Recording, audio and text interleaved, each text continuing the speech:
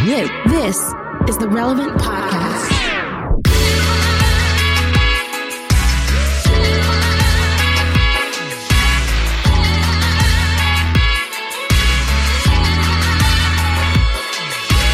It's the week of May 1st, 2020, and it's the Relevant Podcast. I'm your host, Cameron Strang, and before I introduce the crew, I want to tell you that today's show is brought to you by Adventist Development and Relief Agency. Without education, nothing changes, but when a child completes his or her education, a whole new world of opportunity opens up. Not only that, when you educate a child, you also change the life of a family, a community, and future generations. That's why the Adventist Development and Relief Agency launched their Every Child Everywhere in School campaign.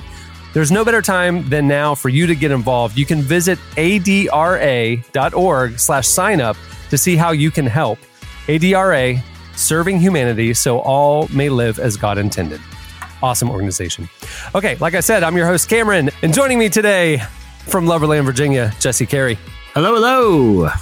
From Austin and Texas, author, podcaster, Jamie Ivey. Hey, guys. From Nashville, Tennessee, producer and artist, Derek Miner. What up, though? And joining us again, back behind the ones and twos on the boards, Chandler Strang. Hello. Chandler, you missed. That was an enthusiast. You sound very jazzed to be here, as per usual. And you missed quite the show yesterday, or it feels like yesterday. I'm in quarantine time. Everything's just one. We've been living one long day for like 7 weeks now. But either way, you just roll out of bed. I've been wearing the same variation of sweatpants. But Chandler, you missed a spicy moment on last week's podcast. Let's just say the new crew was coming in hot, and the bleep button was already in full effect as of last week. It was quite. I weighed the odds, and I said, "Hey, listen, I'm going to come in hot. I want to be a team player. It's way funnier with the bleep." And so I went with it, and I played it for my kids, and their eyes were like, "What did you say?" So I had to tell the children as well. That's They've great. heard that story before, you guys, so no big deal. But I'm here. I'm a team player. The bleep was so much funnier. No, my son, who's 10, was in my room as I was listening to the show. Great. So he heard the uncensored version. And that's actually why I was like, oh no, this episode, I don't think it's safe for the little ears. I think we should just bleep it and make it way funnier. So anyway, so thanks for going there. Good call. What was it that you actually said, though? That's what I want. Oh no, we got to leave that up to the imagination. Okay. Chandler, you don't want to know. You're just going to have to trust me on that. Let me just say. Cameron said it was safer to put the bleep in than leave it for young ears. Yeah, it's true. It's true. Yeah. I mean, you didn't. We just want to clarify. You didn't use foul language. No, I did not use foul language. But you did say something that I wouldn't want other 10-year-olds to have to, or go through. You know, it was Southern Baptist file, is what it was. Thank you, Derek. That's exactly what it was. I'm a good church woman. Yes, yes. Absolutely. My husband is a pastor. You guys, I keep it clean. I had to talk to my son. We had to talk about what he was exposed to. I mean, it was. You had to talk. You did not. Had to talk. We had to have a very. I didn't expect this to happen right now, but take a seat, son. And you should thank me, then. We got out Jamie's book, and we started going through her book, and she talked. All right. Well, hey, we have a great show coming up for you today. Now, we saw the feedback from last week's show, and in general, I mean, I'd say 95% of everybody was like, oh, I love the new cast. This is going to be a lot of fun. And 5% of y'all were, where's Chandler? And where's Tyler? And I'm just saying, you guys got to get kind of some slack because we have plans. Chandler's back. Here he is, so all y'all can calm down. And we have a plan to introduce a new segment with our very own Tyler Huckabee on every episode. So Tyler will be joining the show every show, but he's going to be coming in doing something new. So that's coming up. That debuts on this episode today. So stay tuned for that. Also, joining us later, Stephen Furtick and Chris Brown from Elevation Worship join us. Elevation Worship just released a new album, and you won't want to miss that conversation. Bro, I thought you was talking about Chris Breezy, dog. I thought it was going to be, you know what I'm saying? Furtick with this Chris Brown. I was like, this going to be the craziest show of all time, bro. Dude, I got to be honest with you. I had the same thought when I saw the rundown. I was like, I actually had to text Tyler. Stephen Furtick brought Chris Brown on? Well, that's crazy. He's like, no. Stephen Furtick does seem to have like an interesting friend group. Like, I've seen him. He did like a long video with like Charlemagne the God and Jerry Lorenzo. So it wouldn't be outside the realm of possibility that he would somehow know the other Chris Brown. But the funniest thing in the world is if it was the actual Chris Brown, how many Christian rappers would be like, I got to get a Chris Brown feature. I'm like, he's going to be on he's going to be on the front of TBN. He would literally like, anytime someone that's like been in the mainstream says Jesus one time, they're like, yo, put this guy on the biggest stage now. Get this man a shield. Let's just assume he's basically a pastor now. Let's get him his own stadium tour with Joel Osteen. It only makes sense. If you're the Elevation Chris Brown, and I'm sure Tyler probably did the interview, I wonder if he's ever had like the Michael B. Jordan thing, you know, like if you have the name of someone who's like super famous, you know what I'm saying? I'm a musician. Yeah, you either go Christopher Brown or you go like Chris, I don't know what Chris P. Brown or whatever. Because if like Michael B. Jordan, he couldn't be Michael Jordan. Okay. You throw the B in there and I know who we're talking about. He could have been Mike Jordan, but he went with Michael B. I just wonder if Chris Brown has ever struggled with the same things. That's all. Well, maybe Chris Brown from Elevation Worship is like, I've been Chris Brown longer than, he's like, I own this name. Well, it's like Michael Bolton from Office Space. He's like, why should I change? Why should I be Mike Bolton? I'm not the one who sucks. That was his logic in that movie. Sorry, Michael Bolton. But again, I didn't say it. It's in a very famous cult movie. I'm just saying the other people have run into this dilemma. But now Chris Brown is obviously just choosing not to deal with it. And that's, that's his prerogative. All right. So for everybody who's been waiting with bated breath, what is the Tyler Huckabee segment going to be? Here's the deal. Tyler is the host of Relevant Daily, everyday podcast covering the intersection of faith and culture.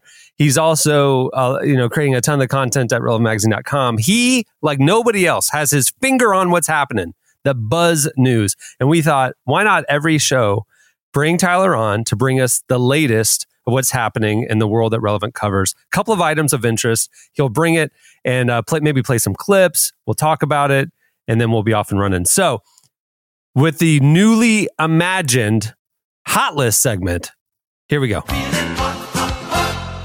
Oh, that was not the intro. That was not the right one. Chandler. I had them labeled by numbers, so. That was not the right one, but I love it. Leave it. Yeah. All right. So maybe every week, it's a new hot list. It's not the old hot list, so maybe we need a new jingle for it. So there you go. Feeling hot. Welcome to the show, Tyler. No, it is good to be here, and it feels very crowded compared to some recent recording adventures that I have. I am stressed out with how many voices are on this podcast. Welcome, Tyler. Yeah. Thank you. It's good to be here. You've said that nobody has their finger more on the pulse of the intersection of faith and culture. That's definitely true. You said these are going to be the stories that you need to know. Is sort of subjective, but yeah, I think you need to know. I needed to know these, and I'm glad I do. So I'm going to see. We'll see how everybody feels at the end of me bringing. I got two stories. I think these are both. I'd like to get everybody's thoughts on these, and I think there's going to be sort of a range of opinions here. Right. The first one. Okay, so I would think that probably everybody here has at least heard of Sufjan Stevens. Is that fair? Of course. Yeah. Yes. Yeah. Wait, no, I haven't. I'm sorry.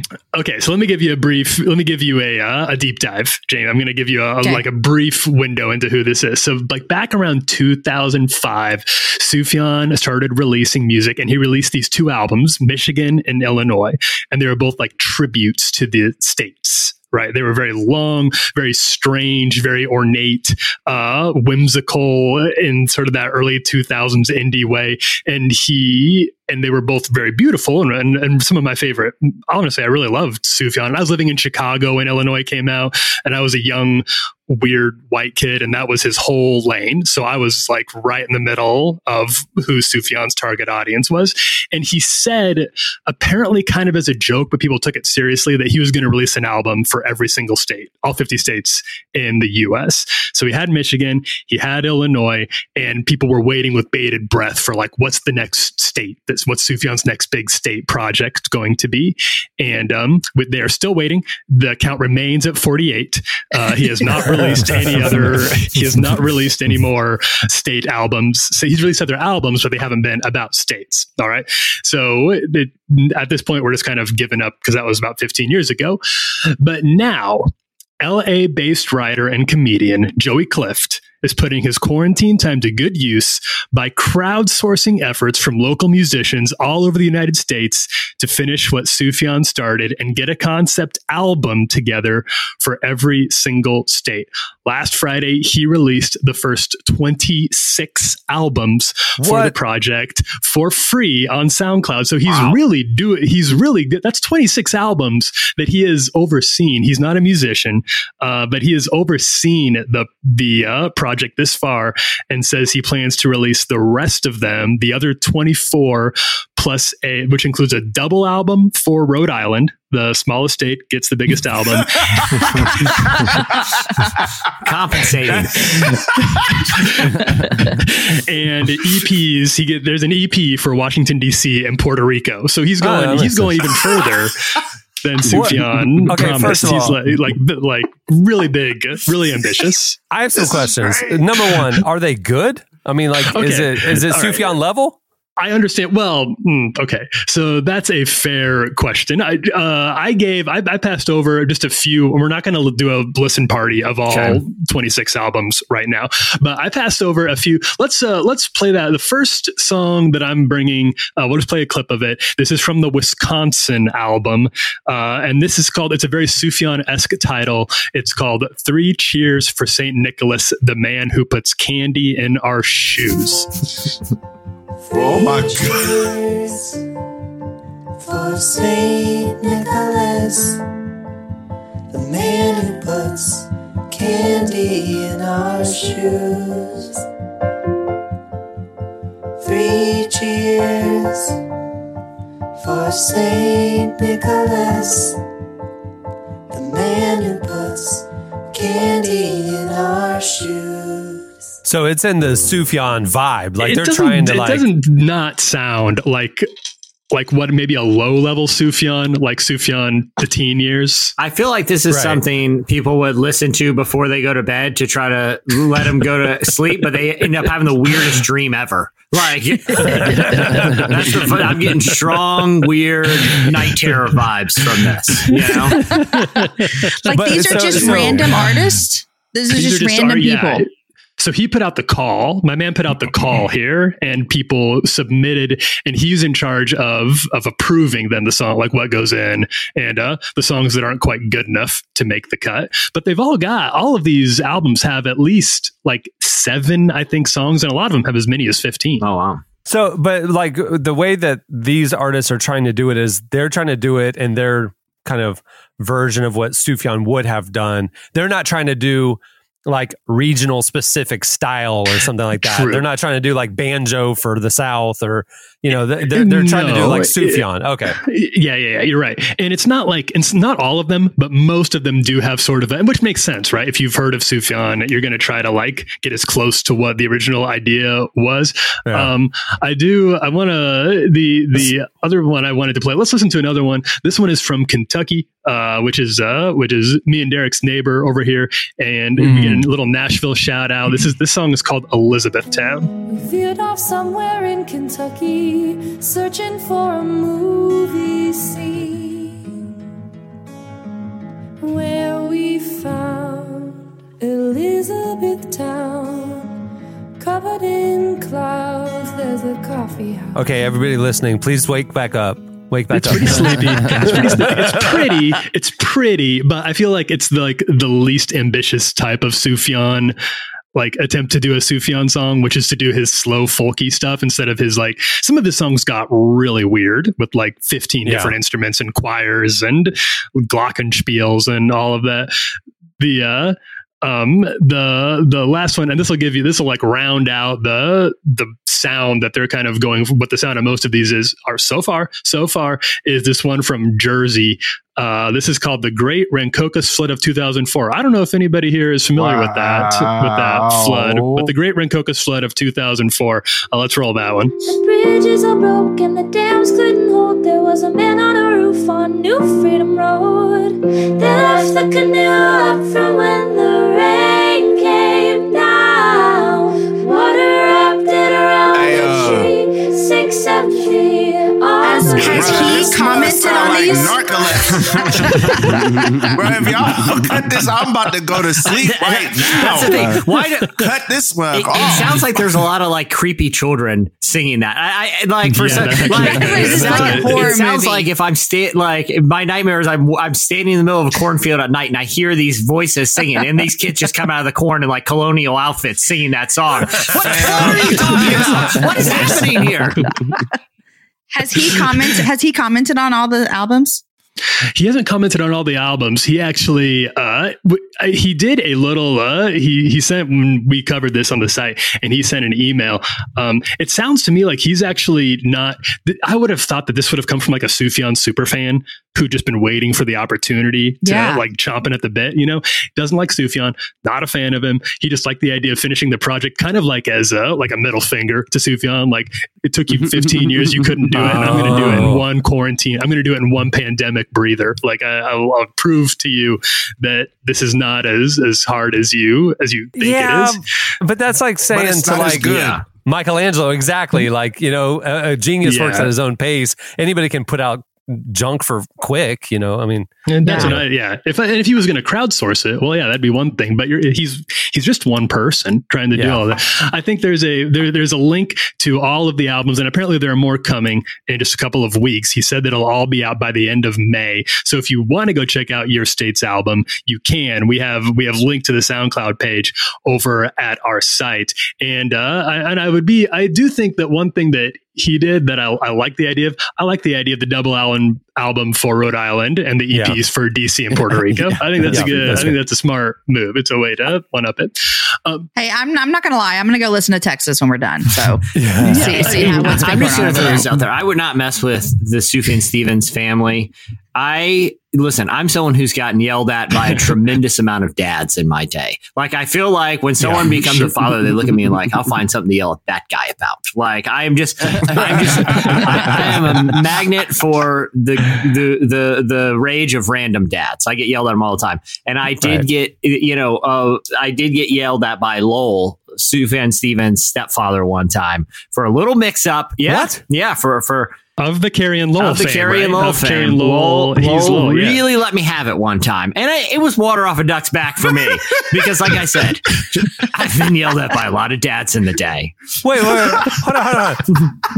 Please clarify. So you were interacting with him because of relevant media, or you were just like personally engaged this was not me on a personal level seeking out Sufjan's dad to see if I could bait him into yelling at me. That was a different time. That was a different time.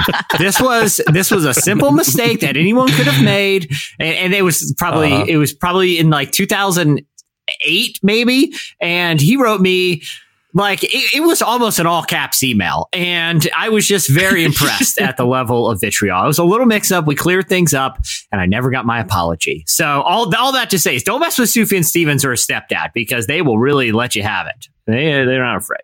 All right, Tyler, do you have another item for us? I do have one more, and this is actually this is a story that's about a study from Pew, came out last week, and I want to start by actually asking you. It's just one question, and I want to pose the question to you all to see how you would answer this. And I hope you'll forgive me because this does get a little. We're going into COVID territory, so it's a little morbid, but it's an interesting question.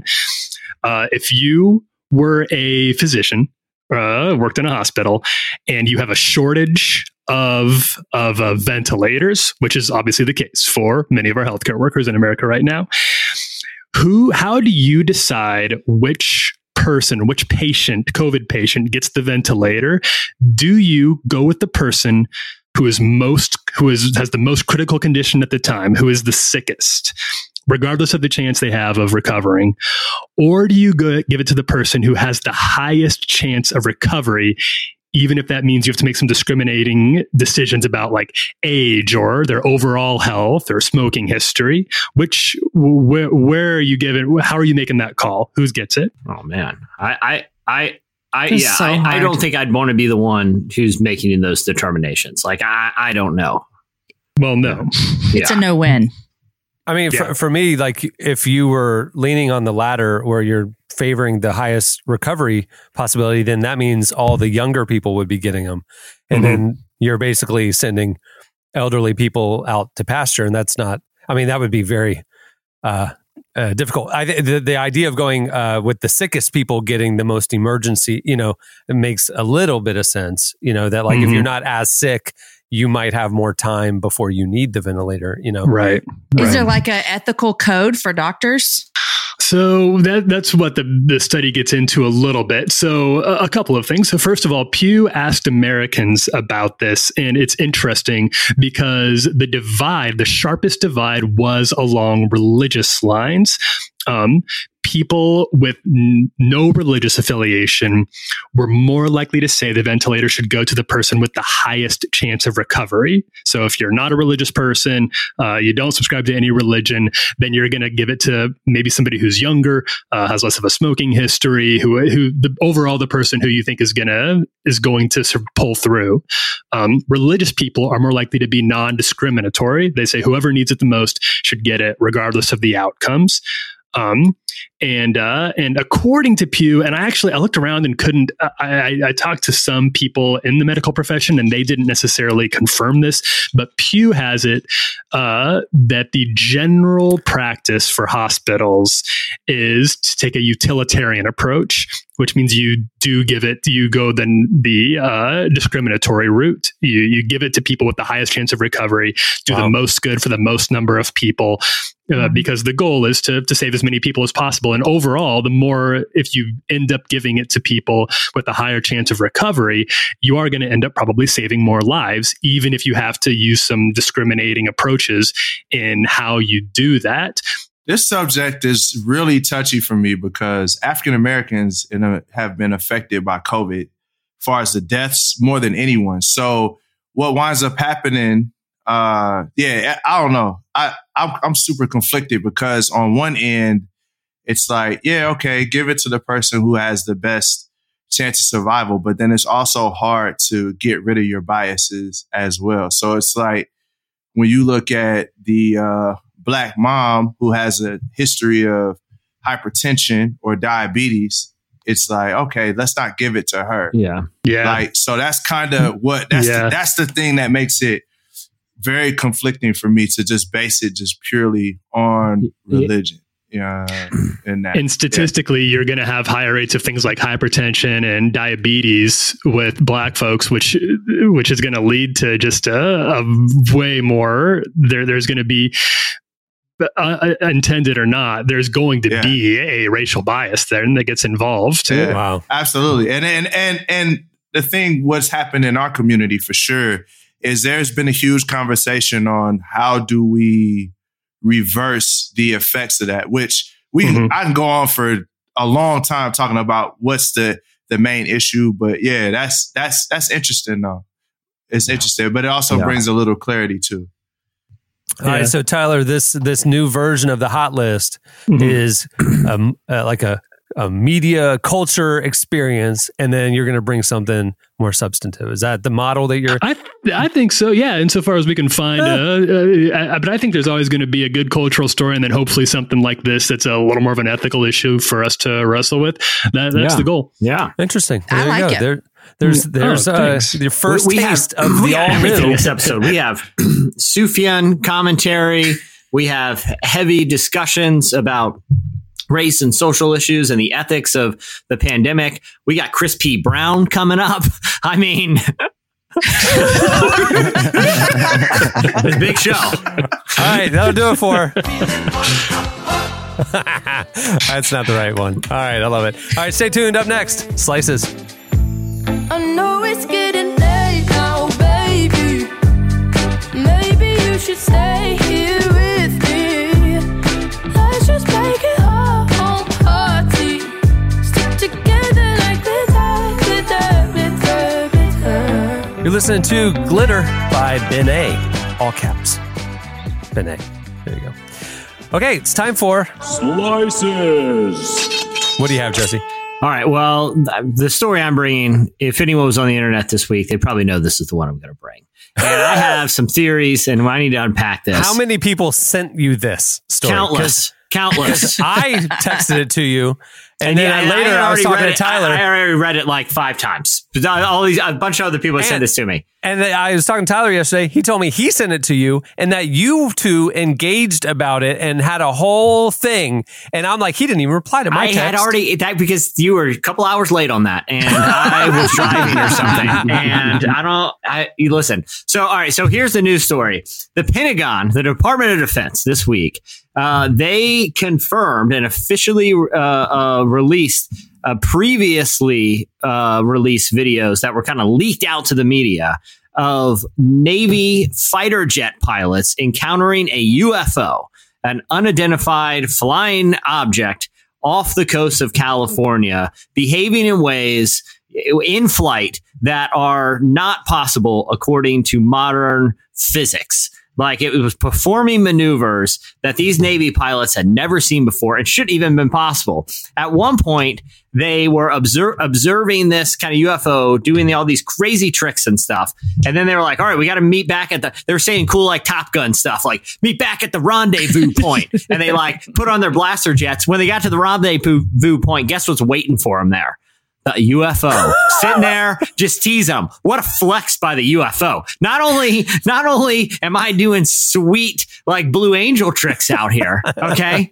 I'm also maybe even reading your minds because I know where you're headed next. Then the thing went underwater and came out and was doing all these tricks. So these Navy pilots. Can you describe it? Like describe what it looked like for this is a theater of the mind. Yeah. Moment. Well, the weird thing is on the video, it kind of it's sort of like hard to get the shape, but it's sort of like tic-tacky. Like it almost looks like a vertical tic-tac type of object. And it's shooting around doing all this crazy stuff. And wasn't there another one that looked like a Star Wars TIE fighter? It had like 2 sides on it. Yeah. And the problem is some of these are like the airplane video cameras are meant to, aren't like kind of standard HD type of technology. Yeah. So some of them are kind of blurry and this thing is moving like crazy. The pilots on the video are telling each other like, look at that thing. It's rotating. I've never seen anything like this. They are legit freaking out. Okay. So this video was released a couple of years ago by the Tom DeLonge, the former singer and guitar player for the band Blink-182. He left the band, is now doing God's work with a company called To the Stars Academy, in which he's trying to blow the whistle on what he thinks are aliens out there. So what? So a department. This is all real. This is all real. This is great. Let me pause right there, dude. Tom DeLonge was on Apple Music the other day. Zane Lowe was interviewing him because his Angels and Airwaves band just released a new song, right? And they were talking about when he left Blink-182 that he went and started this company, To the Stars, that you're talking about, and that he has then over these years worked with the government about these UFO issues. Yeah. And he said that he has been in briefings that have shook him so deeply that he didn't sleep for multiple days. Yeah. Like he said, the public isn't prepared for what the government already knows about all this. So his organization ended up leaking these videos a couple of years ago. But the one kind of asterisk with that is that their authenticity was never confirmed. Like the government just wasn't acknowledging them. in this will tell you how crazy the news cycle is. All right. And why the coronavirus has taken over the news cycle. That news about aliens existing just flies under the radar. Like that's not even the main story. That's not even the main story this week. Like it's like 3 down. It's 3 down. Aliens. Okay. We've been waiting. They confirmed it. But yet, we're still talking about coronavirus testing. That's how much it's infiltrated our consciousness. I actually think that's why they confirmed the reality is because they know that in the midst of this, it's 2020 was already nuts. Before we confirmed aliens. Now there's aliens. Okay? Right. Because the government has officially forever said we have no government programs to study UFOs. We have no, because, it's like the secret programs going on, everybody's speculating about. And they've officially always said that does not exist. No money is going to that. And this week they said, yes, we have a division. Yes, it is studying it. And we true. don't know what they are. And this is also what they're saying. So, back in 2019, like the third biggest news story of the year was like the Popeyes chicken sandwich deal. Like it was like impeachment hearing number 1. Then it was like Stranger Things season 3. Then it was Popeyes chicken. Yeah. We're only a few months into 2020 and aliens existing is like 5 down on the list. Okay. Yeah. This is crazy times here, man. So here's the Pentagon said that they wanted to confirm it now, to clear. This is a quote from a statement to clear up any misconceptions by the public on whether or not the footage that has been circulating was real or whether it was there, or whether or not there is more to the videos. After a thorough review, the department has determined that the authorized release of these unclassified videos does not reveal any sensitive capabilities or systems and does not impinge on any subsequent investigations of military airspace incursions by unidentified aerial phenomenon. TLDR, there's aliens, guys. There's aliens. We found them. They're just doing air shows off the coast of California. Like this is huge news. Jesse, I missed this? Who took the videos that have been circulating that they confirmed are yes, indeed aliens? So these videos were taken from cameras that are mounted on fighter jets, and so they were filmed a while ago, like Top Gun stuff. Yeah, exactly. They're out there. So you just imagine these fighter pilots. 1 minute you're playing beach volleyball, while they're gassing up the Tomcat. Next thing you know, you're in a dogfight with an intergalactic visitor. I mean, this is crazy. Do you guys do you care if if this is true or not? I care a tremendous amount. Oh, yeah. You'll learn this about Jesse. He is a deep web kind of conspiracy theory guy. So he'll lose hours and hours going down these holes. I have lots of. I mean, this is another podcast entirely. But I've interviewed theologians about this, scientists about this, about like if the discovery of intelligent life outside of our planet would conflict with any sort of theological understandings of God. Creation, personhood, the role of, does salvation extend to non-human intelligent beings? Like I've thought a lot about that, but there's even, I feel like this is a fascinating topic, especially for people of faith, all jokes aside, because one of like the main things that a lot of UFO experts point to about how long humanity might have been visited by these beings comes from the book of Ezekiel. There is a description in the book of Ezekiel experiencing a visitation by something that sure sounds a lot like a UFO. And there's a lot of theories. Could this be like, is angels sort of like angels and demons? Are these sort of loose interpretations that, early writers labeled because they didn't understand who was visiting them? There's a lot of interesting stuff, theories and things on this topic. But I mean, it's in the news. I mean, this has gone from like a fringe Reddit theory or like, watching Ancient Aliens on History Channel like 4 a.m. to something that, the New York Times is the outlet that originally did the story about the disclosures from the Department of Defense in these leaked videos. So I do think it's fascinating. Derek, it sounds like you've got a little interest in this field as well.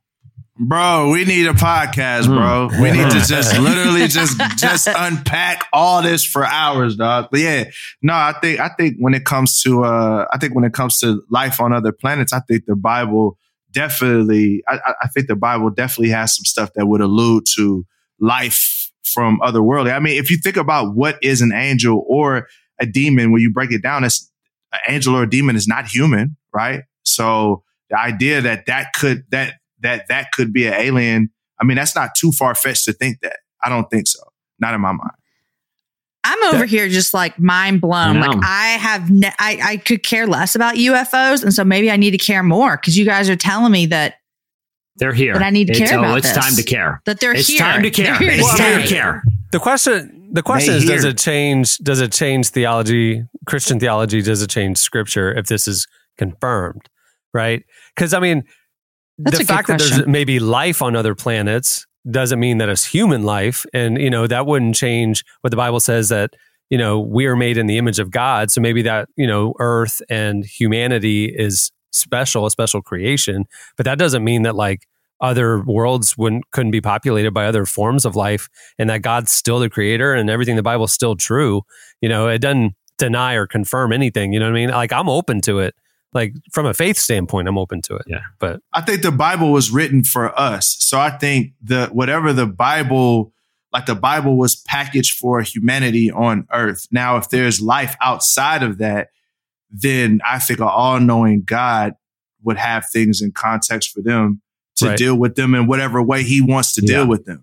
Right. So that's my perspective on it. I don't think that aliens being the revelation of aliens wouldn't just destroy the Bible as a whole. I think it's for us. Just think about like animals. I mean, let's say there's a whole dog planet out there. That doesn't mean that they have souls. That doesn't mean that like, again, that makes humanity I would love special. to go visit a dog planet. I love dogs. I do have some theories about dog planets. Animals on Earth, but even like animals on Earth, like he still created it. That doesn't mean that they are on the level of humanity either. You know what I mean? So like other life forms, great. But as believers, we believe in other realms and other worlds and eternity and all that. So like this is all just it's just kind of blending. It also is like, and again, this is something that it would. I don't even know if you can unpack, but like if these beings, if they're like, let's say there are beings from other planets that are intelligent enough to get here and have flying machines, then that means they're sentient, that they're self-aware. They're at least aware of their own existence.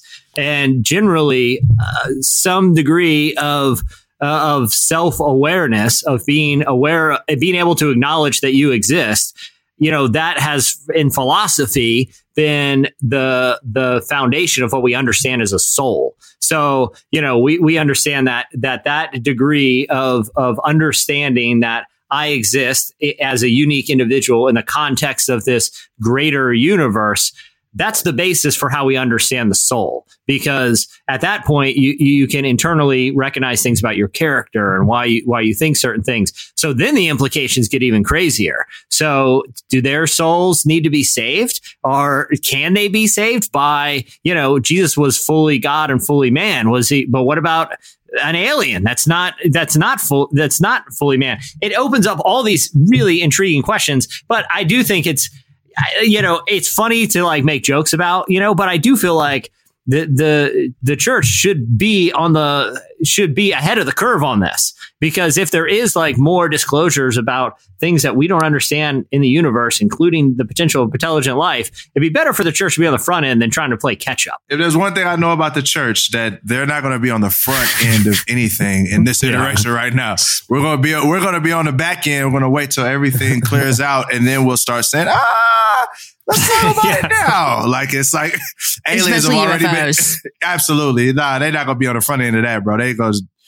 We're going to pray it away is what's going to happen. All right. Derek, what do you have? Man, mine is, I got a doozy. I'm going to keep it real. So an Oxford scholar has been arrested for stealing ancient biblical text. So if I just stop right there, you'd be like, wow, that's crazy. But I think the end of it is wild in the fact that he tried to sell it to Hobby Lobby. Oh no. I mean, to be fair, so, the market for ancient biblical texts is probably pretty limited. Like, so my man Dirk, his name is Dirk. I can't pronounce his last name, so I'm just gonna call him Dirk Niswipski. Dirk Niswipski, professor of propology at Greek literature at Christ Church in Oxford, literally stole fragments of the Gospel of Mark and tried to sell it to Steve Green at Hobby Lobby, or one of the Green family at Hobby Lobby, because I think they have the Bible Museum. Project. Yeah, the Bible Museum. Right. Yeah. The Bible Museum. So I'm just trying to picture how that went. It's like, yo, I'm going to steal this, and then we go in this back alley on a Sunday because Hobby Lobby's closed after church. And it's just, and I'm just like, yo, I got the Gospel of Mark fragments. So it's like, what do you do as a Christian? Do you like, I don't, this is a very perplexing story, because I could think of 10 other places to sell the Gospel of Mark, the Smithsonian. I mean, if you're trying to get prime money for it, I would think I mean, I don't know about Hobby Lobby. Hobby Lobby got good money for the Bible Museum. So it's real. It's real. It's not like he was selling a fake one. Over $1 billion, and their collection is priceless. Well, man, maybe I will sell that money to Hobby Lobby. I don't even lie. The highest bidder, bro. You know, hey, look, the first thing that came to my mind was, I said, I'm assuming because we were talking about it, he got busted. How did he end up getting caught? I don't know, man. I think maybe Steve had a conscious change and turned them in, but it doesn't say. It just says that he just got caught. Like there's no. I guess he just wasn't a good thief.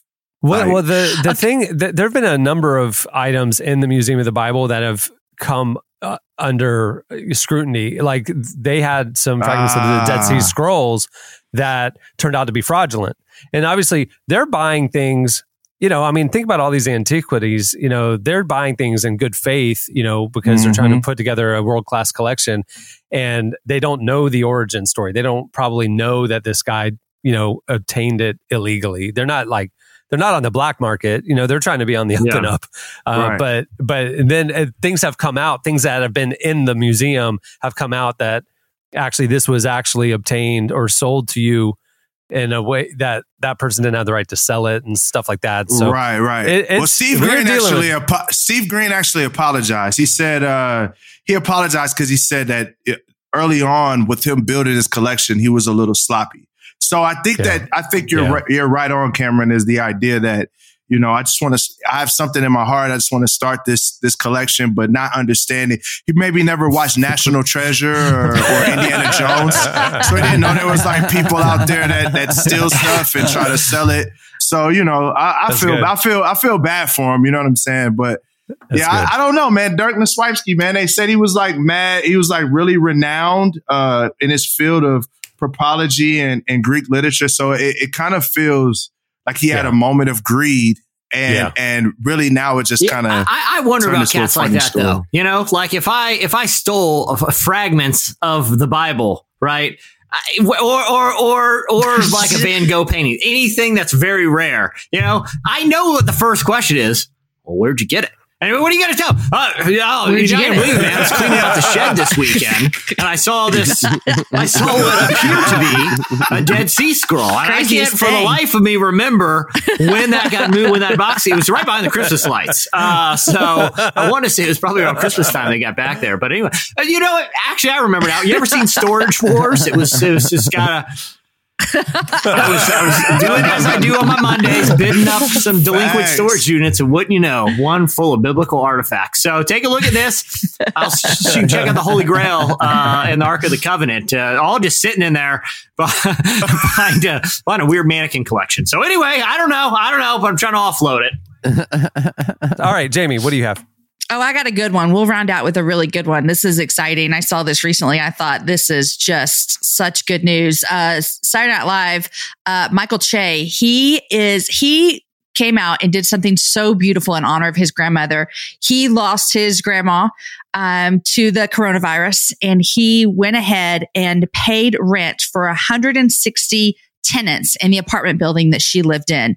And he just said, you know, these people in these apartments. They can't work. So and they're still expected to pay their rent. So in honor of his grandma, he went in and paid all of their rent for an entire month. He said, I know that's just a drop in the bucket. So I really hope the city has a better plan for debt forgiveness for all the people in public housing at the very least. So I thought this story was just so kind and someone giving back that has the ability to do that, obviously.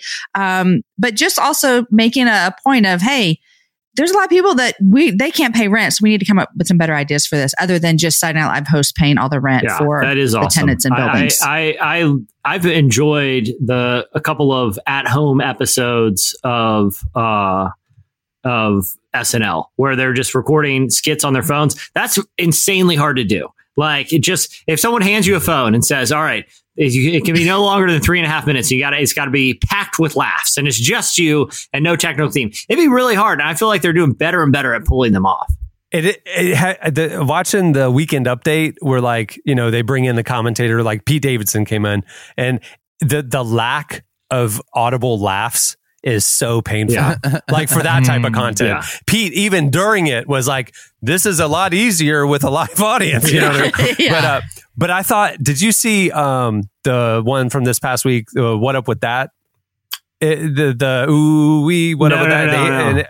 Dude, it was like the world's craziest Zoom call, like with crazy effects flying all over the screen. It was hilarious. It was great. But yeah, the Weekend Update ones, the jokes fall and stuff. But yeah. It's hard. All right. Well, that'll do it for Slices. Stay tuned. Up next, Stephen Furtick and Chris P. Brown join us. I've been knowing that we can't last.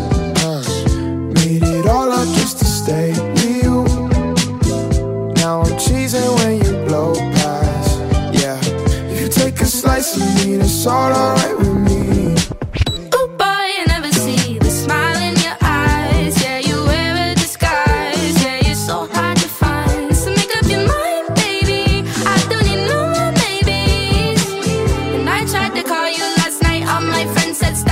You're listening to Cheesin' by Cautious Clay, Remy Wolf, and Sophie Myers. Well, Elevation Worship is the worship ministry of Charlotte, North Carolina's Elevation Church, led by Pastor Stephen Furtick. Elevation Worship has produced multiple albums that include Gold Here as in Heaven and the platinum song, Oh Come to the Altar. Their new album, Graves into Gardens, releases today, May 1st. Our very own Tyler Huckabee talked to Elevation's pastor, Stephen Furtick, and worship pastor, Chris Brown, about releasing a corporate worship album in a pandemic season, what they hope church looks like on the other side of the lockdown, and how they hope their new album will help shape the future of worship music. Here it is. Stephen Furtick and Chris Brown. So at the top of my conversation with Chris and Pastor Steve, one thing I was really interested in was their feelings about releasing an album of corporate worship music at a time when a lot of people just don't really feel like worshiping. There's not a lot of reasons out there to get that high that we often associate with the idea of singing worship music. And I'm sure that they had considered this, or they'd been forced to consider this with the release of Graves into Garden. So I wanted to know how they felt about that and if they had any advice for people who were feeling that way. Here's what Pastor Steve said about that. As much as we'd like to talk about certain metaphors in the Bible, about a seed producing a harvest, which is one of the central things that Jesus would use to teach, like a mustard seed. And then it's the largest tree with the branches. And we use that to mean like the kingdom of God starts very small and then gets big. But first it dies. And the process of that seed being in the soil, I was trying to picture it a while back, like for a sermon or something, that here's this seed going into this dark place, the uncertain place. And that's when it's transforming, but that's when it's breaking apart. And if you could interview the seed, like that wasn't the best feeling part of its life as a seed. It was the most productive. And that's why I think it's really dangerous to equate how I feel right now with what God is doing in me and where my faith is at, and to hold yourself to a standard that I have to feel like God is working in my life to believe it. I think you're really trapping yourself in that way. And for me now, faith is mostly about acceptance, not manipulation anyway, and cooperating with what God is already doing. And so once I embrace that, it doesn't make it easier. It doesn't mean that I live that out perfectly, but it is what I believe. It's what I choose to believe. And I don't know another way to survive. I couldn't make it. I couldn't do it as a dad, a husband, a man. I couldn't survive without that belief. So for me, it's what I hold on to, whether I feel it or not. You know, one of the first songs from this album that really caught my attention that they released actually on YouTube, where it performed quite well, is this song Rattle. It's very different. It's a different kind of elevation worship song. It's almost 10 minutes long. And it's also, I think Pastor Steve called it a rager. And if you listen to it, we'll play a clip here in a minute, you'll see what he means by that. Here were some of Chris's thoughts about just how this song came to be, especially at this time. I wouldn't want this to go one day longer than it has to, but we have an online ministry that we get to worship every single Sunday with our people, with our church, and to be able to bring them, help bring them into the presence of God every Sunday, every weekend. It's interesting. I want to get back in the church and in the room with people as quickly as possible. But there's been this, I'll say for me, a complete loss of inhibition. Also leading worship to an empty room where I wouldn't want it to stay that way. But even the song, the most recent song that we wrote, and I'm sure we'll talk about more of it, but this song Rattle, I don't know, Pastor, if you would say that song would even have been written, one, if quarantine hadn't have happened, and then two, I'm almost certain it wouldn't have been presented to our church or come about in the same way that it did if we weren't in this position.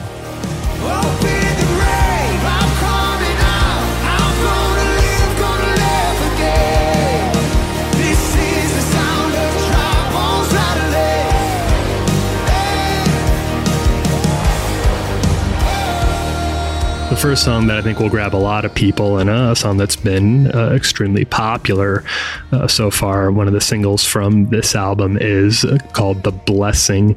As it turns out, this particular song, which was written with Cody Carnes and Carrie Job, was not really part of the plan originally, but it just kind of came together. And Pastor Steve talked a little bit about just how that happened. In the writing room, we were writing with our friends, Carrie Job and Cody Carnes, and we were setting up mics to demo another song that we wrote before that song. And this idea came into the room, and kind of when we saw what it meant to our church that Sunday, it was like, how quick can we get this out? This was before the world shut down and the apocalypse. The four horsemen hadn't come into the earth yet to shut down the NBA. And, but okay, it's more of a posture. It's like trying to get something from God and release it. And that's just how we've been trying to approach, not in a frantic way necessarily, but certainly feel a sense of urgency. So whether the songs that are on this project were written a year ago, or like the song Rattle or The Blessing in the last couple of months, we were just trying to get the best expressions that we had right now that seemed like people wanted to sing them and wanted to hear them. And that's really the only guideline I know to go by, because we're serving people. We're serving them with words, syllables, and notes. Like, to me, I see us primarily as servants or vessels or something like that. So just trying to carry that and release it in the best way that we can.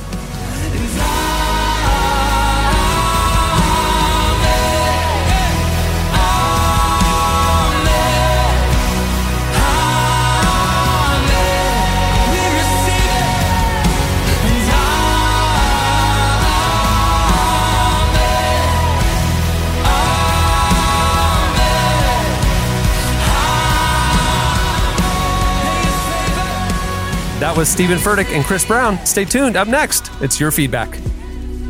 I got bigger fish to fry. I can tell a lie. Walk away from me. That's my best advice. Chilling in the hills have eyes. Can't be seen with you. You don't match my fly. Try to buy me lunch.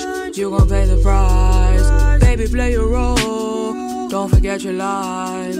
You're listening to Wasteland by Tierra Whack. Well, it's time for your feedback. Last week, for the editorial question of the week, we asked you, what's something dangerous you've done and how did it turn out? We wanted your stories of living on the edge, like Derek Minor on a zip line, and we wanted to know how it turned out. And you guys let us down in a massive way. Either that or you have lived very cautious lives. Last week, only one person, first time ever in 15 years of podcasting, one person replied to the question of the week. It was Ryan George, and he said, the scariest thing I've done for fun was last August. He went wing walking on a biplane doing aerobatics. And he sent a picture of him dangling off those biplane wings, like flying in the air. That's pretty crazy. And they're like, the plane's like upside down and he's just like dangling there. He's tied up to it. Yeah. I may be out of the loop and I don't know, but I've never heard of that in my life. Is it a biplane? A biplane wing walking? It's like that's just something we don't do in the urban community. Is like a white people thing. That's definitely aerobics on airplanes. We don't. That mug sounds like death. It's what it sounds like. So, can y'all explain to me what this is? Well, I'm looking at it. So, the biplanes, the open cockpit, it's the old 1940s, or World War I, where they would have the dog fights, right? Okay. Yeah. So I'm looking at it and apparently there's a rig on the top wing, right? Mm-hmm. Like a pole sticking up, and he's standing on it and he's like strapped onto the pole. And then the pilot is in the cockpit and they fly you up. And then he does they fly the plane in like loops and circles and things like that while you're out there standing on the wing. That's what the picture is. Yeah. So this is. I mean, you're attached though. Like you're not falling off. Yeah, you're strapped up. That sounds fun, right? That sounds like a thing I'd want to spend my money on doing. Like, who does this? That sounds like an old timey punishment. It's kind of like it sounds like if you were like it's kind of like dissenter of the governor back at the turn of the century. It's like he must wing walk, and if he survives, he will be free. You know what I mean? It's like walking the plane. It's like just a weird old punishment. All right, so it's time for this week's editorial question of the week. All right. Well, earlier we were talking about getting scammed. The poor Hobby Lobby. So sad. Acquired things. Yeah, the old Book of Mark Bible scrap trick. We've all almost fallen for that one. It got us thinking about times that you, the listener, might have gotten scammed or almost scammed in your life. So that's this week's question of the week. We want to know, is there a time, or tell us a story of a time that you almost got scammed, not by a Bible passage, but, in another occurrence in your life. Yeah. Hit us up on Twitter at Relevant Podcast, or you can post on the podcast episode page your longer stories at relevantmagazine.com. Jesse, has this ever happened to you? Yeah. One time in college, I got invited to meet a friend's business mentor. Now, there was an immediate red flag because to my knowledge, my friend didn't have a business. And but I was promised free dinner. And so I showed up at this business mentor's house. Listen, I'm not judging, but it's not the home of someone what you would picture that has numerous business mentorees. And he had used he got a lot of college students to come that night on the promise of free dinner, which was just a giant pot of very, very lightly sauced spaghetti. It was almost just plain noodles, with just a tinge of red. It looked like when that red sock makes it into a load of white t-shirts and you're like kind of pink. You're like, I know these are supposed to be red noodles, but it's just kind of pink, So that was the dinner. And then we went in and it was essentially, I had to go to this meeting. It was a very high pressure meeting for what was a pyramid scheme, where, you recruit people and, kind of the MLM thing, you get people in your upstream and all that stuff. I sniffed it out right away because the product itself was phone cards. And guys, this wasn't that long ago. Cell phones. Hey, cell phones were a thing. Okay. Like I had never used a phone card before. To this day, not even entirely sure how they work. Like concepts. Phone cards were, in the mid 90s when I was in college, phone cards were being sold by college students in a pyramid scheme. In the mid 90s, I'm sure it was an effective ploy. Fast forward 15 years and it's not as enticing of a product. Anyway, it was very high pressure. I almost raised my hand and gave him a few $100 just to get out of there. Just and less uncomfortable. Thankfully, I'm a master of uncomfortable situations. You just stared steely-eyed at him as he begged me to sign up. But anyway, people can get scammed. A lot of people bought into it at that meeting. And are you serious? We almost the timeshare things. You get a free weekend at a hotel. Yeah. So, Aaron and I, we got these kids. We can't go on vacation. We went down to San Antonio, you guys, right down the road, and stayed at a Westin for the weekend and had to go through like an hour and a half meeting. They take your kids to childcare. You guys, no joke. By the end, I was crying. Why? Because the lady looked at me and she said, "Do you love your kids? Do you love your children?" And she looked at Aaron and said, "Do you love your wife? Then you need to do this for your family's sake." And I literally was crying looking at Aaron and I was saying, "Babe, we have to do this. Like, it's for our kids. We have to." Oh my And gosh. Aaron was like, "I need a timeshare in San Antonio for the No, for the that's family." where the meeting was. That's where the meeting was. But the timeshare was anywhere for our family, So I almost scammed our whole family into a timeshare. And I'm not gonna lie, I'm a professional at the timeshare curve, yo. I think I went on timeshare vacations for about 6 years straight. Where you just sit through the meeting? Oh, yeah. The first year you're like that. Then by year 6, it's like, bro, I'm not doing this, man. Man, just let me just go ahead and go back to my little timeshare and give me my Disney tickets. Listen, I was about to, I almost got out of it, but they sweetened the deal. The guy's like, "All right, so I see you're not interested in the timeshare. Got a little sweetener here. What I have in the back is a scrap from the Gospel of the Book of Mark." Now we talking. Let's go. Dirk Nowitzki. So tell us times that maybe you've almost gotten scammed, or maybe you did get scammed. Hit us up. That'll be fun. Okay. Well, many thanks to Stephen Furtick and Chris P. Brown for joining us. Make sure to check out Elevation Worship's brand new album. It's called Graves into Gardens. It releases today. Awesome. Well, this was a lot of fun. Make sure to tune in next week when we have a couple of guests. Kim Walker-Smith is joining us to take us through the new Jesus Culture album. And also Jen Hatmaker is joining us to talk about her brand new book. So that'll be a stacked episode. You don't want to miss it. I love Jen. Okay.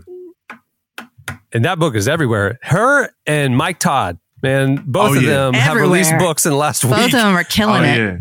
Oh, yeah. Mike Todd debuted at number 1 on Amazon. Number 1 on overall books. Wow. Mike is the man. That's awesome. Yeah, I rock Mike with Mike. is the man. I like him. Oh, yeah. We're about to release next week, actually, next Tuesday. Relevant Podcast Network is going to be launching a new show with Darius Daniels, the Darius Daniels podcast. And Mike Todd is going to be it was supposed to be his guest for episode 1, but Mike got so busy, he's going to be episode 2, and Judah Smith is going to be Darius's guest next week. So we'll probably bring Darius on next week's show to introduce him and his show and all that. We're really excited about it. So, man, Mike Todd, Jen Hatmaker, blowing up. What a show. Okay. Well, on that note, we'll wrap it up. I'm Cameron Strang. I'm Jesse Carey. I'm Jamie Ivey. I'm Derek Miner. Chandler Strang. And we will see you next week. Have a great week, everyone.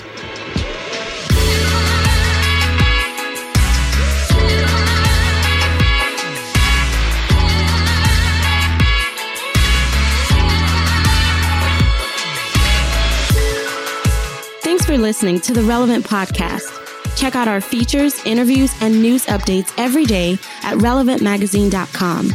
And make sure to follow Relevant on Twitter, Facebook, and Instagram for the latest. For more great podcasts, check out our Relevant Podcast Network, featuring shows like Relevant Daily, Signs of Life, Unedited, and many more launching throughout the year.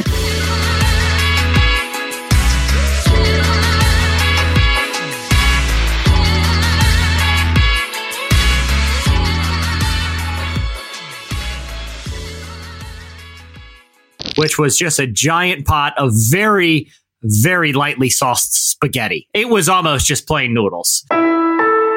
Relevant Podcast Network.